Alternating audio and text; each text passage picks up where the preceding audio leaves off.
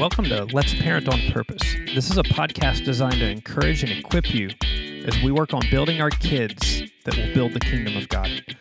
My name is Jay Holland, and I'll be your host as I aim to share some of the most helpful tools that I've come across in over 20 years of being involved in student ministry, foster parenting, and raising my own kids. Hey, we're in a new year. Happy New Year. And I don't know about you. I don't know if you're one of those people that likes to do New Year's resolutions or hates them and totally stays away from them because they make you feel bad about yourself in life.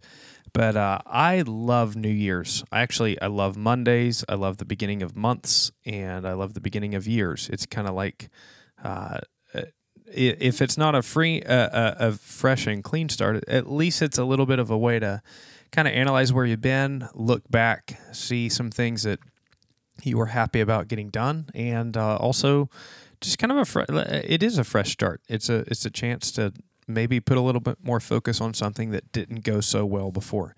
But I know that I've spent a lot of my life making plans and making resolutions and failing on them. Some of those were just because I had terrible plans. Some were because my ambitions were way out of reach. Sometimes calamity happened that I just didn't expect and couldn't do anything about. And sometimes it's just I didn't have a good plan. I had a good idea, but not a good plan. And as I think through my own life and think through my kids' lives, I want to be able to create goals and walk towards goals that are going to be helpful for me, helpful for them. And if I can do it, then I can model it for them and show them how to do it. So this past year was one of those really helpful years for me in this. I think towards the end of 2015, so a couple years ago, I came across this book called The Power of Habit by Charles Duhigg. And as I read through it, just some light bulbs came on, and I realized this was really good, important stuff. So I'm going to try to summarize a full book for you in just a few minutes. If you are a person who wants to create a new habit, or if you're wanting to help training and instilling your kids a new habit, this is a great way to do it. Or if you know you have a bad habit, let me just tell you, and the Bible is real clear on this too. Every time the Bible tells us to put off something, it tells us to put on something. There's never a put off without a put on, because you can't just quit doing something. You have to replace it. You think about kids who grew up with parents who are alcoholics. Some of them become alcoholics, even though their parents were, and they hated it. Why? Because a lot of times they have the goal, I'm not going to be like mom, I'm not going to be like dad. You can't have a negative goal. You got to have a positive goal. So if you want to replace a habit, you have to know what you're going to put in that place. And so today is not going to be a lot of Bible, although it's just a very biblical principle. Put off the old man, put on the new man. Consider yourself dead to this. Consider yourself alive to that. Just read through. You're gonna find that over and over in the Bible. And this is a strategy that I promise, if you'll give it some time and stick to, can help you, can help your kids. It can change your life. Not the creating of any one habit, although there's a ton of habits that you can create that would change your life, but understanding the power of habit and how to harness that in your life, I think, is really what can be a big game changer. You want to lose weight. You want to learn how to develop a prayer life. You want to save money. You want to tame your tongue, whatever it is. Let me introduce you to the habit loop, and then you can start thinking through how this might work in your own life. So when you think of habits, every habit has three parts to it. And before I even go into that, let me just say that God wired you to have habits. God wired your brain to want to put things on automatic, to want to put them in habit. Like, for instance, if you're driving right now and you're in your regular driving routine, are you really thinking about where you're going? Did you think about the last turn that you made or the next turn that's coming up? Or are you thinking about maybe what I'm saying, thinking about what happened in your home this morning or what you have to do at work or at school or wherever you're going? Probably you're not thinking about driving unless it's somewhere brand new, because your body loves habits. Your brain loves habits. God wired you that way. And it's really great. Once something that was difficult becomes a habit, it requires very little energy to do. Now, learning a new skill requires tremendous energy, a lot of thinking, it can consume your emotions. But once you get it, It can become pleasurable. And that's what we're going to talk about today. So back again to the 3 parts of a habit. The first part is the cue. Now, the cue is what puts you into a habit. So I want you to just think of some kind of habit you have, whether it's a good habit or a bad habit, and you can walk through these steps with us. The first is the cue. The cue might be a person that you see. Like maybe you see Jimmy, and Jimmy is your beer drinking buddy. So as soon as you see Jimmy, you start thinking about drinking beer. Or maybe you see Susie, and Susie is your workout buddy. So as soon as you see Susie, you want to work out. Maybe you see a family member who always wants money. So as soon as you see them, you get this dread in your stomach and you reach and you grab your wallet and hold on to it with all your might. So it can be a person. It can be a place. A cue can be an emotion. Like, for instance, maybe you're a happy eater or a sad eater or just an eater. It can be a time of day. It might be food's a really good one with this. It might be 2 o'clock in the afternoon and always at 2 o'clock, you just crave a snack. It could be early in the morning, that time of day, you just crave your coffee. Or it can be just a particular circumstance that you find yourself in often that just sparks a particular habit. Biting your nails, yelling, whatever it is. Habits can be good or bad. But all habits kind of follow the same thing. There's a cue. Again, a person, a place, an emotion, a time of day, or a particular circumstance that you're in. And then once you have received the cue or experienced the cue, the next thing, you begin your routine. Now, this is the habit. I want you to think about a mouse in a maze. There's the cue. The door opens, and all of a sudden the mouse starts going through the maze, starts finding his way through the maze. Your habit, it could be picking your nose. I don't know. It could be nervous eating. Whatever it is, think about what that habit is. It could be hours and hours of raptured prayer where you are just communing with God and in ecstasy. Whatever the habit is, you had a cue that triggered it, and now you're in your routine. Now, what's at the end of the routine? This becomes the key to the habit. The end of the routine is a reward. At the end of your habit, there's some kind of payout that you're getting. And the key to understanding how to create a habit and even how to replace a habit is figuring out, what am I getting out of this, or what is the reward? So you think about a mouse. As a mouse has that little door open and goes through the maze, the mouse gets a little piece of cheese at the end, and that is the payoff for working hard and going through the maze. When you think about different habits you have, even bad habits, there's some kind of payout. It might be a dopamine release. It might be this temporary numbing. Like here's a wild one. People that bite their fingernails, almost invariably, they bite out of anxiety or out of boredom. So why do you bite your fingernails? Well, number one, I might be nervous about something, or number two, I might be bored. And in either case, when I bite my fingernail, I have this little temporary spike of pain in my body. And as weird as that sounds, I would rather have the pain than I would to be stuck in this boredom, to be stuck in this nervous. It distracts me from this anxiety and from the boredom. So I have the reward, that payout. And when you think through the habits you have, the question that you ask yourself is, what am I getting out of this? What am I getting out of this? When you pick up your phone, and this is a huge one with kids, and it's becoming with us, but you think about if your phone's sitting down and you hear that ding, or you hear bzzz, you hear that little text.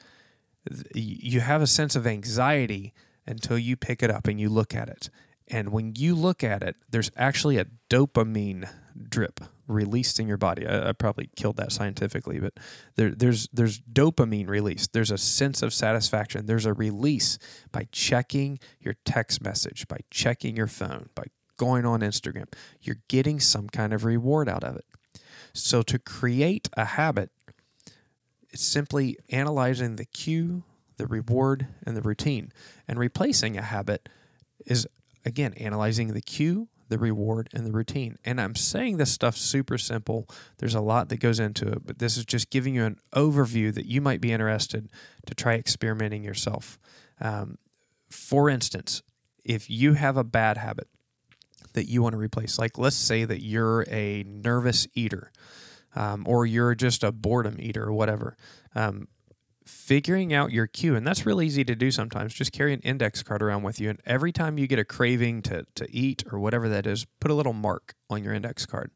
And shortly you'll figure out what it is that's driving you to do it. Is it being around that person? Is it a time of day? What is it that's causing that behavior? And you know the behavior. The third part, though, the reward, sometimes that's a mystery. Why am I doing this? I don't understand. I keep doing this. I got to be getting something out of it. Now, part of that's sin nature, but our sin nature just perverts and corrupts what God has naturally made. So what I want to do to create a good habit is I need a reward that's basically immediate, or within a very short-term circumstance, and something that I really actually enjoy and look forward to. Like, for instance, if you want to have a habit of exercising, the reward's probably not going to be, and when I finish exercising, then I can fold the laundry. Because who wants to fold laundry? I don't want to fold laundry. Maybe you want to fold laundry. If that's your reward, you need hobbies, man. So anyway, you need to come up with something. Let me give you a very practical example in my life, and maybe this will just spur something for you. Before my practical example, which is going to include chocolate, let me just give a little commercial for chocolate. It is amazing the amount of things that chocolate can hardwire you to do, because chocolate tastes good. Your body loves chocolate. And one of the studies that they actually found, and I thought this was awesome, that people who would reward themselves with a small bit of chocolate or some kind of sweet right after exercise would invariably exercise more. And it's kind of funny. They would get on a treadmill for 30 minutes for a little piece of chocolate at the end. And what happens is, after time, your body, your brain starts to associate the routine, the habit itself, with the reward. So that's why some of us are having a hard time figuring out, what am I getting out of this? Because it's been so long since that initial reward. I started smoking because I wanted people to like me. I don't smoke, but that would be an example. And now the reward is just the smoking itself. Well, it works in the same way. A good routine, like a good habit, you're going to need a short-term reward for several weeks, maybe even several months, an immediate reward of some kind. And then your body will start to associate the habit with the reward. And ultimately, the goal is that the habit itself becomes the reward. So let me give you one that worked for me this past year. I have 4 kids, and all but the teenager just get up way too early, even on days out of school. And once they get up, any plans or hopes or dreams I had of any kind of quiet thought are gone until either I'm out of the house or they're out of the house. And I don't want to resent them. I don't want to have my morning sabotaged by all of their wants and needs. I want to start off on the right foot, which means I need to get up early, and spend time with Jesus and spend time praying for them so that I'm in the right heart and frame of mind when they get up. So here's what I did this past year, and over the course of the year, it really, really worked. I got specific. I said, okay, between 5 and 5:15 in the morning, I'm going to wake up. And when I wake up, I'm going to put on my shoes and I'm going to walk around my neighborhood and I'm going to pray. I'm going to pray for my family. I'm going to pray for my church. I'm going to pray for whatever the Lord brings to mind. I'm going to pray. And then when I come back, I'm going to sit down and I'm going to read my Bible. And I'm going to do this early enough to where I have it done before my kids get up. But there's a problem. I love sleep. I love sleeping in. It feels good. I still feel like I get up early, but even my early is not early enough for my kids early. So I have a problem. I love sleep, and that sleep is a pretty big reward. So what I did is I said, okay, if I get up between 5 and 5:15, get my shoes on, and I walk around the neighborhood because I'll fall asleep if I try to pray sitting down. And then once I'm back, as I sit down for my Bible study, am going to get the nicest, most expensive, fancy, home-brewed coffee I can and some very high-end chocolate. And I'll get 2 or 3 pieces of chocolate and my nice cup of coffee. every morning. And that's my reward for getting up and praying and spending that time in the Bible before my kids get up. Now, ultimately, it sounds silly, doesn't it? Coffee and chocolate, what kind of reward is that compared to being with Jesus? Well, ultimately, it's no reward at all. Eternally being with Jesus is awesome. But in the short term, I have to wire my body to want that habit. And here's what happened. Somewhere along the year, the habit began to stick. And I really began to look forward to it because I wasn't dragging. And instead of looking forward to that piece of chocolate at the end of that walk, I began to look forward to that time of prayer when I got up, of spending that time. I began to really desperately miss it when it wasn't there. The habit itself had become the reward, and that was the ultimate goal. So now as you think of your life, as you're at the beginning of a year, here's my challenge for you. Pick one thing. I don't care if it's spiritual, physical, financial, whatever it is. Pick one habit to practice this with.